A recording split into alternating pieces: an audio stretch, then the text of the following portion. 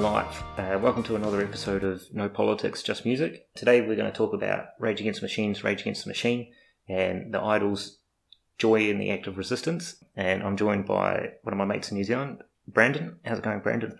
Yeah, not too bad, thanks. Not too bad. Thanks for having me. No problem. I'm glad you finally agreed to do it. It's taken a little bit to track you down.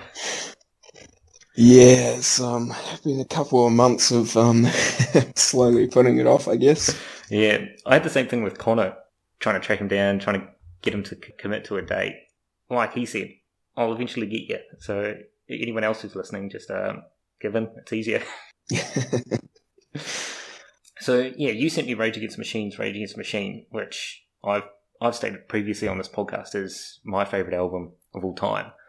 I'm glad that you sent it to me. I don't know who else I would have sent it to. So I guess my first question is why did you choose this album? Yeah, well, to be honest, I didn't really think about it too much, actually. I guess I knew it was an album that we both really liked. It's probably definitely within my top three at least. I guess we had quite a few drunken nights at uni where we'd listen through the whole album multiple times even. And I probably listened to it most at university actually, but since then I haven't stopped listening to it. It's still probably my most played album even now. And I guess when I first saw the name of your podcast, No Politics, Just Music, I was like, this sounds like a wee bit of a challenge for you. Don't know if it's possible not to let any politics be involved in in such an album. So that should be interesting. Like you say, it'd be really difficult to avoid talking about that. But first on just the music side, like, is there a reason why it's in your top three albums? Yeah, because like all albums in my top three, it's that energy and that passion sort of joined together with everyone, all members of the band sort of, fitting together so well. Like you even hear what the band members have gone on to do in their other work, and most of the time, Audioslave's maybe kind of slightly out of it, but all the other work they've done is kind of, it's just doesn't quite live up to the same sort of standard, sort of with all of them together. It's they're just kind of clipped, I guess. For me, like, that's what I love about this album. The reason why it's probably my favourite album is because every time I listen to it, I get like the same reaction from it. Yeah, it always makes me feel, very hyped up, very energetic. Yeah. And then I don't think I can't think of another album that, like, every time I listen to it gives me, that level of feeling. Yeah, no, it's perfect. Especially for, I used to play it when I was going for runs, or trying to go for runs. It's that sort of energy, I guess, that just gets you hyped, gets you pumping. And I guess that's why it's pretty good for putting on at a party as well. Yeah. There's only one song that's like, I wouldn't call it a party song, and that's Settle for Nothing. Yeah, it is I guess a bit slower, bit less energy. Yeah, it's a bit of an outlier. Basically, all the other songs are just full-on aggression from start to finish. And that one, it's not that it doesn't have aggression to it, but it's a lot more contrasting between the verses and the choruses. Yeah, like you said, we spent a lot of time at uni listening to this album as well, so it was at that flat on, I forget what road it is. Tinnacorry Road. Tinnacorry Road, staying up till like 5 or 6 in the morning, listening to Rage Against the Machine and playing FIFA. Standard Friday night. And now, because like here in Glasgow, I've got like not a great stereo system, but a pretty big stereo system, which makes listening to music different because on albums like this, like, you hear every aspect of it. These albums, like, especially, Rage Against the Machine's, Metallica, a lot of those metal bands, like, become even more powerful with big sounds. Yeah, definitely. That makes so much more of an impact with a good audio system, especially, get those bloody amazing bass licks going through there. A pretty good bonus, really. Kind of lacking that at the moment, just pretty much listening to everything through headphones, and it's been a bit of a pain, but a good audio system can be, pretty pricey. Yeah, it was, so when I first moved to Glasgow, I moved into an unfurnished flat. The first thing I bought was, the night I moved in, I bought like a duvet and some sheets. So I slept on the floor for 6 nights. So that was the Monday night. On the Wednesday night, I went out to pick up 2 speakers, so the speakers for my sound systems. I was living in this unfinished flat, sleeping on the floor, but I had my speakers at least. Oh, that's awesome. That's why am I not surprised, eh? It just reminds me of your bed story, buying what was it? It was a queen size mattress and a double sized base or something like that. Yeah, I've done that twice now as well. That's the worst part. Oh, jeez. 2 separate houses in Wellington. But those 6 nights on the floor sort of reminded me that I was 26 at the time, and my back was starting to hurt at the end of it. If I was 21 again, that wouldn't have been an issue, I guess. No.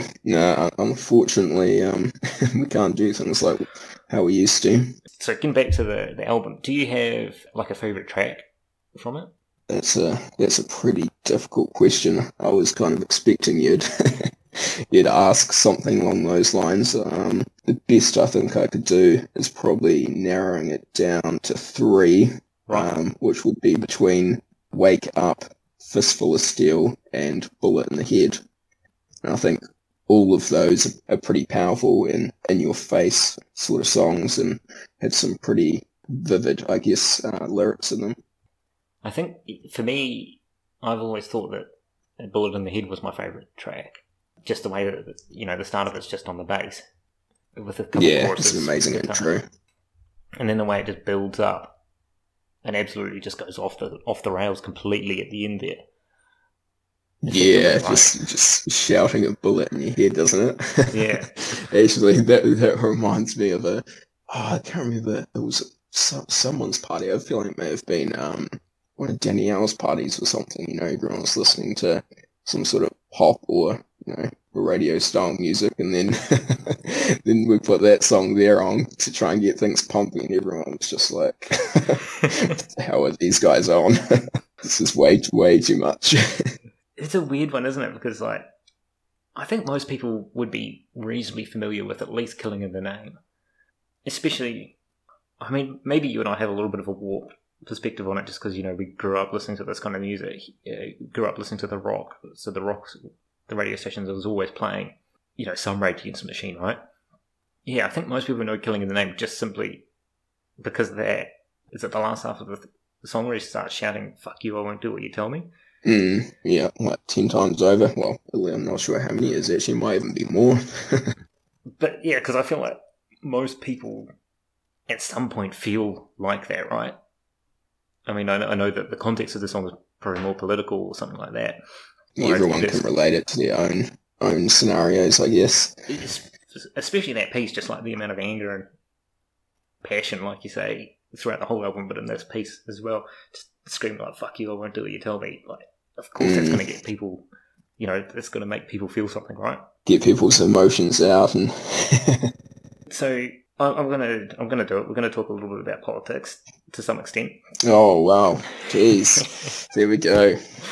Didn't know that was going to happen. It was an ambitious project from the start in the sense that I wasn't going to talk about politics, having studied politics and reading about politics almost every day. So exactly. But what I was struck by was just how relevant this album still is today. It came out in 92. The topics go from police brutality, corrupt political systems, corrupt politicians, corrupt education systems, and all those things seem just as relevant today as they did almost 30 years ago. Yeah. Yeah, they're not kind of really getting any better, I guess. And in sort of, I guess, the last few years, I wouldn't be surprised if Rage albums have been selling even more, after all the sort of Trump in America. And because for me, it feels like, because they're so relevant, it's very hard to listen to those lyrics, and because the lyrics are reasonably simplistic in the sense, they're not massive long raps detailed through, thousands of different ideas. A lot of them are even quite repetitive. That's not to say that they're not powerful or bad lyrics, but they're just there's power and simplicity. Yeah, it's a really interesting point actually, because usually repetitive songs kind of really get to me. It's like, oh, come on, this is dragging on. Get to the next part of the song, but I feel like in the Rage songs, they like just a lot of very repetitive parts, but I feel like every time he's, screaming it out, it's just like, even another level of passion that doesn't sound exactly the same. It's like, even more. I don't know, maybe that's just a personal thing, but yeah, no, the repetitiveness and the Rage songs definitely doesn't get to me like other bands. No. Yeah, I'm the same. And then, because to me it's impossible that you would listen to those lyrics and then not feel like, if it's Killing in the Name, like, well, yeah, there's a problem with the, those problems that you identify with the police force, they still exist. Or Take the Power Back is about the education system, isn't it? Yeah, Take the Power Back, where the teacher stands in front of the class. That's clearly about the education system. And it's, again, for me, really difficult to believe that someone would listen to that and not be like, I can, at least this guy, he certainly feels what he's talking about with the education system. I think they note that quite a few times throughout different songs as well, and kind of, I guess, although it's not specifically said, kind of hinting at, brainwashing children from an early age to, believe in a certain way, and that's the only way you should look at things, and that's obviously a huge problem. So just outside of this album, do you remember it must have been 2006, where it was here in the UK, it became a petition or almost a movement for people to get, Killing in the Name as #1 on the Christmas charts? No, I do remember that. Because I came across the video of it recently. It was successful. Killing in the Name came first.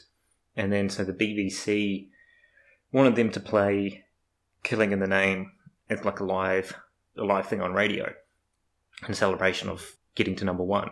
The BBC, because it's the BBC, was like, well, we can't have any swearing. Well, I think in the first instance they were like, well, this is our song, we don't want to change it because this is how the song is, right? And then so the BBC pushed back and was like, no, we can't do that. It has to be censored or whatever. It just can't have the swear words in it. And so they agreed to it, and then they started playing the song on the day. And then they just went straight back into it, like, fuck you, I won't do what you tell me, live on radio. Oh, really? If I was sat at the BBC, I'd be like, of course they were going to do that. The lyrics... You'd have to expect something, yeah. If you knew anything about them, you knew that, something was coming. They're never going to agree to such a thing. Yeah, and then even if you don't know about Rage Against the Machine, even if you don't know, about the band, you just look at the lyric and it's, fuck you, I won't do what you tell me. It's like, oh, we're trying to get these people to do something that they don't want to do. Like, what do you expect to happen? The producers, whatever, probably didn't even know much about them at all. No, so it was cool to watch that video. But I mean, that's going back 15 years now as well. So now I want to move on to the album I Sent You, which was Idol's Joy as an Act of Resistance, which I'm not sure if you'd heard of them before, but may have been a bit of an outside Very call. outside. I was like, who's this? What have you given me here? You're stitching me up with something. Yeah.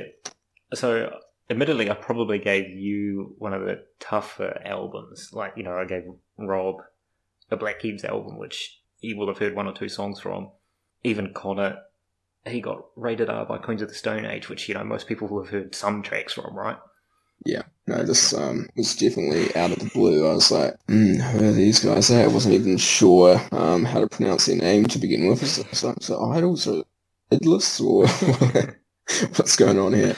So I guess my first question is what was your impression listening through the album? Well, to begin with, I jumped on it as soon as you let me know what it was, and I listened to the first. I think I made it to the second song, and I was like, oh shit, I don't really like this, eh? That's that. Oh, okay. Right, I'll put it down. I'll come back to it later. At that stage, and definitely the early stages, I just felt like it was kind of the same sort of rhythm and melody throughout most of the songs. I was like, listening to a completely different song and almost felt like you kind of had almost the exact same rhythm, just, with different lyrics and quite fairly repetitive as well.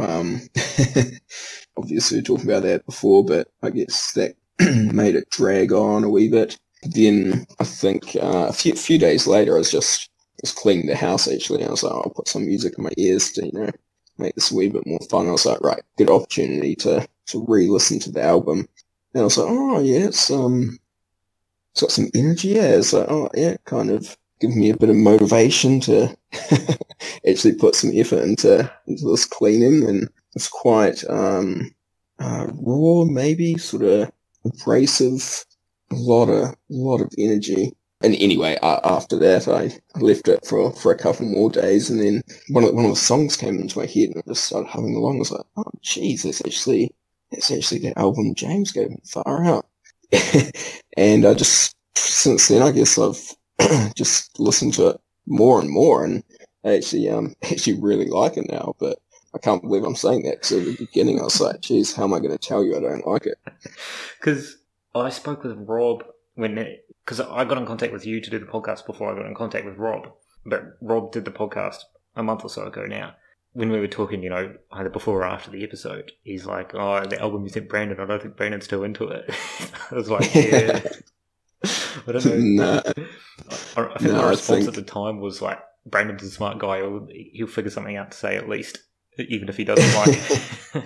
Yeah, no, we had a party at Sean's actually. It must have been like a week or so after he gave me that album, and it was quite late in the night. Geez, I think it was early hours of the morning, and Robert's like, oh, okay, should listen to this and get their opinion. And they had very much the same opinion as me. They're kind of like, oh, okay, this is just going on, and it's all sounds very similar. I'm glad you enjoyed it in the end, because there was two words you used to describe it, which I think are perfect, which are raw and abrasive. They have a real sort of punky feel to them. I think the first time I listened to the full album, I was like, geez, this is kind of like a more refined, modern version of the Sex Pistols. Yeah, so it's interesting because the band refused to accept the term punk, but I can't think of a term that suits them better. Oh, it's definitely punk. It's just refined punk. That's what I'd call it. Yeah, I think it falls into this category of like neo-punk, just like, because there is a bit of a revitalization of punk. The Idols, the Viagra Boys out of Sweden, and not their album I sent to Elliot on this podcast, the Fontaines DC, the Irish band. And it's like, they're all sort of punky bands, all with quite a raw sound. Some with more distortion, some less abrasive, whatever, but they're all sort of drawing on those like punk aesthetics of fast songs, guitar, bass, drums. There's like that punk feel, fast songs, and just like not overproduced. Yeah, that's the surprising part actually, because when I say refined, I feel like probably the instrument, well, all the guitar parts, I would say, semi-refined. Drums and bass are pretty refined, I would say, but the singing I still feel is, it's fairly clear and not, I wouldn't say that messy, but it's very raw. Yeah, he certainly has a particular voice. Yeah, when I sent this album, I was like, I wasn't sure if you would like it, and the reason why I chose it was because it was like, Rage Against the Machine they certainly have an element of rawness to them. So I just saw this as like, because the album came out in 2016. They are actually very similar. I wasn't even thinking about that till today, actually, and I was like, far out. That both bands kind of share that same energy and passion, and both of their lyrics are fairly political as well. They just slightly different. Yeah, they express it in different ways. Like Rage Against the Machine, much closer to a metal band, right? Yeah, definitely different genres. Yeah, I'm glad that you see the connection as well, because when I first heard this album, I wouldn't have been much before you, like maybe October, November last year, because a friend in the UK sent it to me. He sent their one that came after this, Ultra Mono, and I just did not enjoy it one bit. Far too raw, far too abrasive. Nothing in it for me. It just sounded like, one of those albums, kind of like Saint Anger, which I love actually, but you just kind of almost feel beaten up after it. And you just, I need something soothing and relaxing to listen to. Yeah, actually, I had a wee bit of sort of go through some of their other albums, and the album before this, what is it, Brutalism, is it? I haven't listened That's to that not one, too but bad. I might give that a bit more of a listen, but yeah, the one that you were talking about, the newest album, I was like, oh, okay, now what is this? It almost sounds like they've lost their way a wee bit. yeah, to me, like, so I've only listened to those two albums, and Ultramono just seems like it's like, how can we take what we did in Joy as an Act of Resistance and turn that to 11? yeah, and then miss the mark. Yeah, I think that's of course, be completely wrong, but if the approach was that what made that album work, if they think what made that album work was just how raw and abrasive it was, dialing that up would make a better album. It was a bit more nuanced than that, right? They kind of, I guess, needed to go down the path of, I don't know, sort of evolving a wee bit more than, as much as I hate to say that, because I'm always annoyed when a band puts out a new album and it's not like their old albums, but at the same time, if they keep repeating the same thing, then it's just going to get boring, isn't it? And I guess quite often with those, new direction or a new path that a band takes, sometimes and actually quite a lot of the time, it's actually quite good, even though you might not enjoy it to begin with. As you remember, when the Deaf Magnetic album came out, when we were in high school, and everyone was, real enthusiastic about hearing it for the first time, and I think a few of us gathered around to hear it on YouTube or something like that, and then everyone was like, oh, jeez, this is shit, isn't it? I actually love the album now. It's actually Really? probably in my top 10 even. Oh, see, I'm not a big fan whatsoever of Death Magnetic, and my reasoning is because it's just like, if Metallica are like, how can we recapture what we did in the first 4 albums? Yeah, well, that might be why I like it, I guess. Yeah, because I much prefer Saint Anger, which, I did a whole podcast episode on it. I absolutely love Saint Anger. It was, them just taking a completely different direction. I didn't mind that one either, actually. I remember, again at high school, actually, I think we watched that, Some Kind of Monster. Yeah, Miss Ferguson made us watch it yeah, for Flames, right? Exactly. And I remember from there, I was like, oh, hell yeah. They're pretty cool. I need to listen to more of these guys' stuff. Because it's something that I've talked about a bit on this podcast, is like that, the ability to develop as a band and develop your sound without either completely alienating everyone who listens to you, or like actually take the music where you want to go with it. And some bands absolutely atrocious at it, and perhaps Ultramono is a version of that.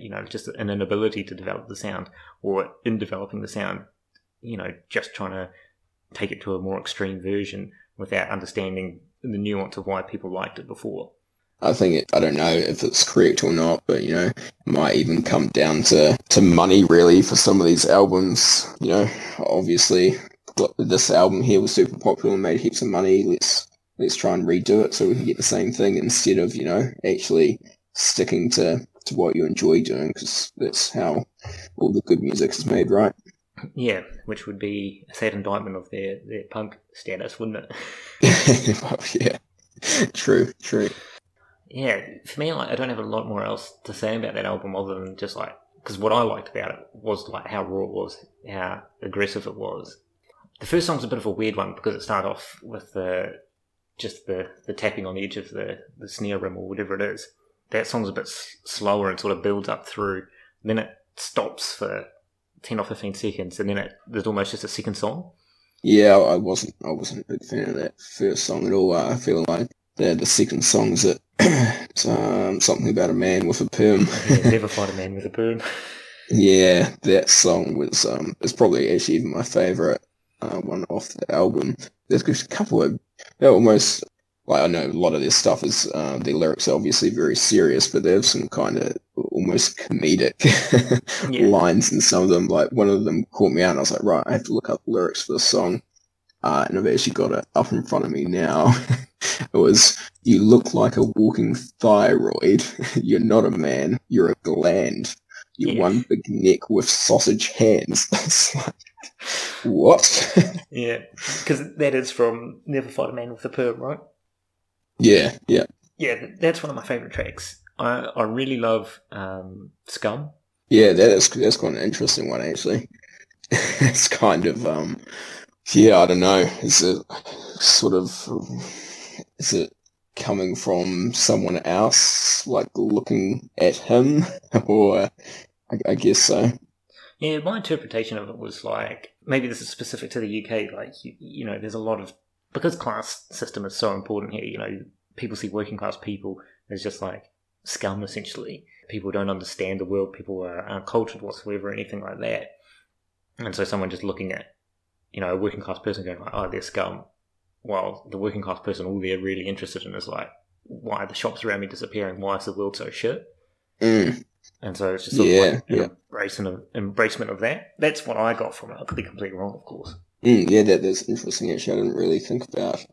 Obviously, I don't even really know about what it's like over there as far as the class system goes. Working as a management consultant, I'm distinctly middle class, that's for sure. So I'm not sure how much I can interpret of what working class people's lives are like here. But yeah, that's how I'd read it. And Sorry. do you kind of see sort of, I guess, upper class people sort of looking down on the middle and lower class and sort of making life worse for them, or? Oh, definitely. I mean, this is something I'd happily talk your ear off about. Just to keep it brief for the context of this podcast and keeping politics to a minimum, I guess, is a lot of middle class and upper class people are very, centred in London or all the big cities, so Leeds, Manchester, Edinburgh, less so Glasgow. But, and they have this very specific worldview which revolves around, Brexit was bad, lockdowns are the correct policy response, and like a lot of their, identity comes from identifying with these specific political things, and whereas because the working class people mostly voted against, to leave the EU, which ultimately probably hurt them, and so upper class, middle class people, political commentators, journalists are like, oh, these people just don't understand the world, they don't understand, economics, all this kind of shit, and it's like, well, there must be a reason why so many people voted against Brexit. Because, yeah, exactly. You can't tell someone else what's in their best interest. That's really, really paternalistic and patronising. I guess I kind of assume something like that from the higher level, but what about almost, I guess, probably didn't have that much time out of lockdown, so it's probably a bad question, but out on the street, you see what's people's response to I guess beggars on the street or people not as well off as them? Are they kind of happy to try and make their life better, or is that sounds like they're probably more who is the scum? Yeah, it's an interesting one because Glasgow is fucking depressing walking on the street sometime. Because I live in the nice part of town, the equivalent of say Riccarton in Christchurch, Oh, yeah. and you see heaps of junkies just on the street, nodding off and shit like that. Emily and I. We walked down to the shops 15 minutes from my house, and there was I think we saw 5 junkies. Far out. And one was completely asleep, just on the street. It wasn't a particularly warm day, but it wasn't raining. I think here in Glasgow, people give people on the street big money a lot more regularly, particularly than New Zealand. In New Zealand, I never ever saw people give beggars money, especially in Wellington. Whereas in Glasgow, it happens quite regularly.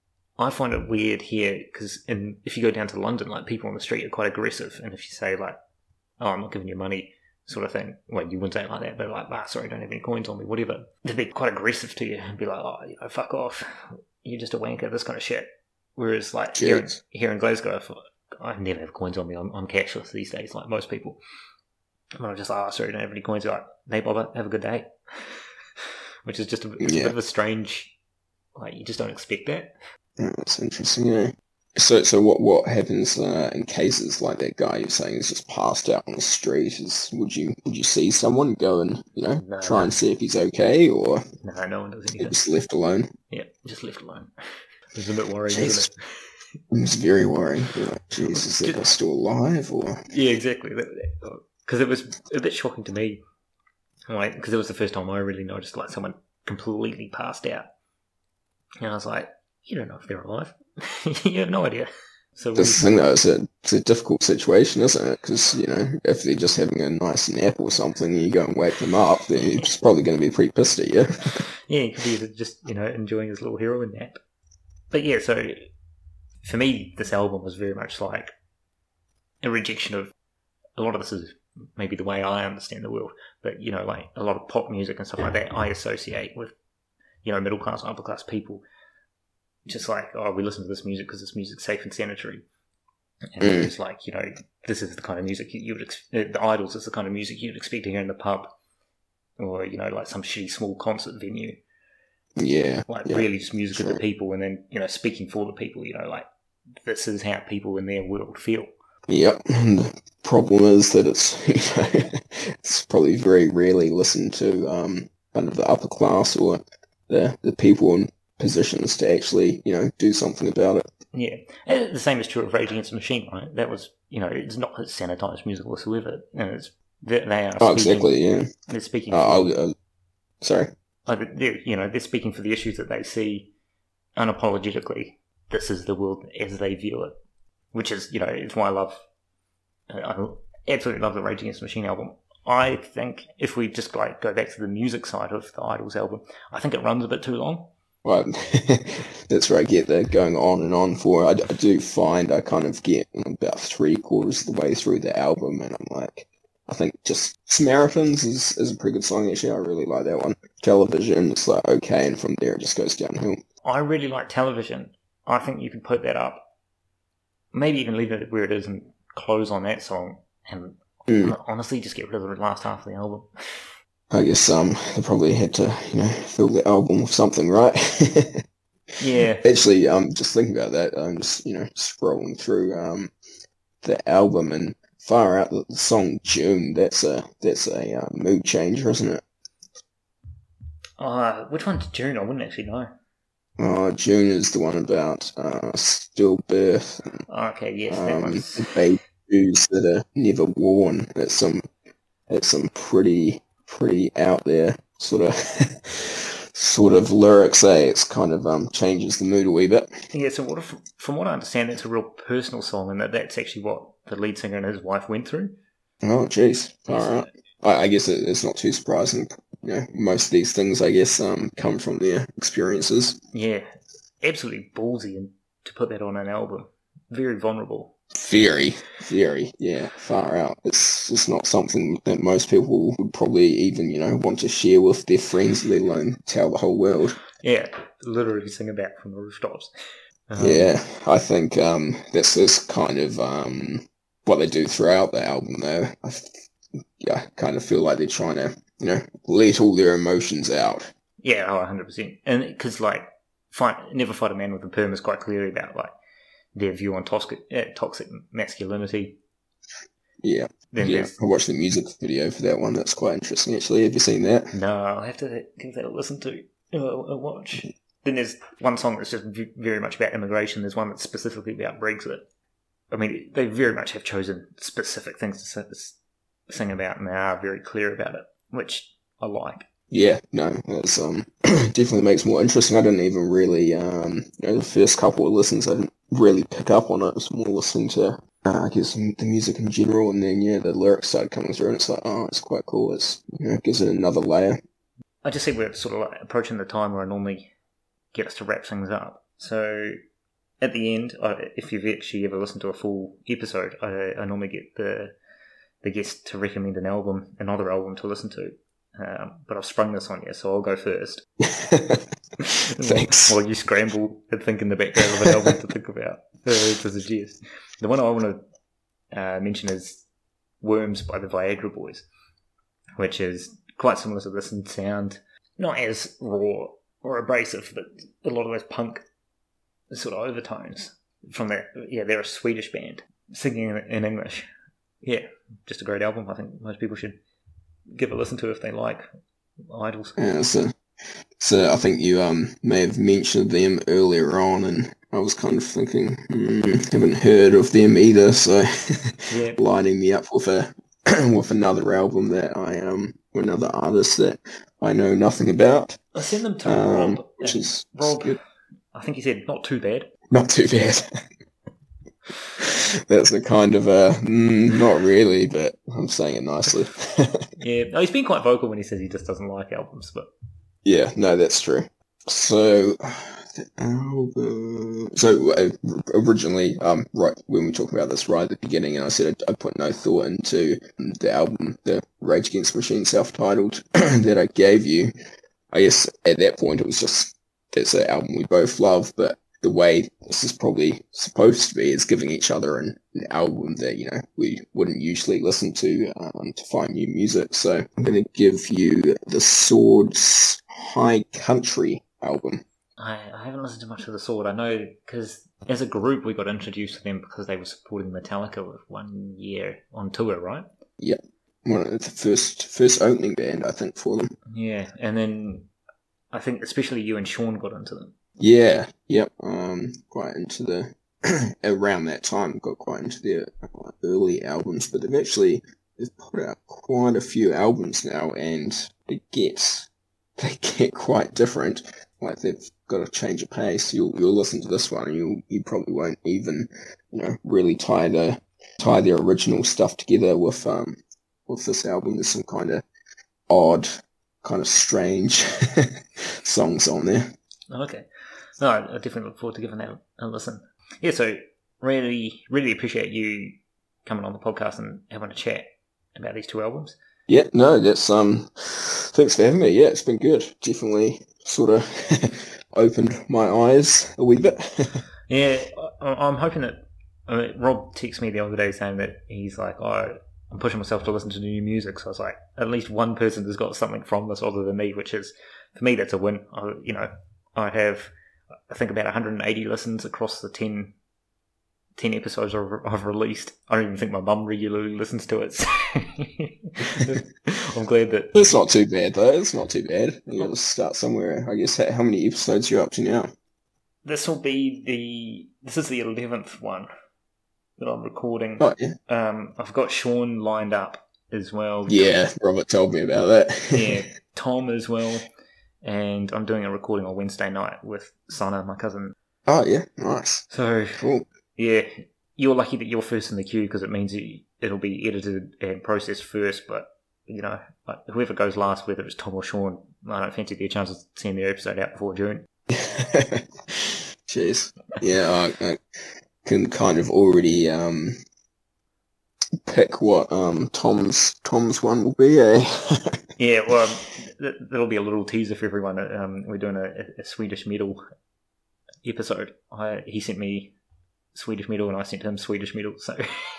Oh, really? Far out. Yeah. Did you actually know that Swedish metal band that you put forward, or did you just?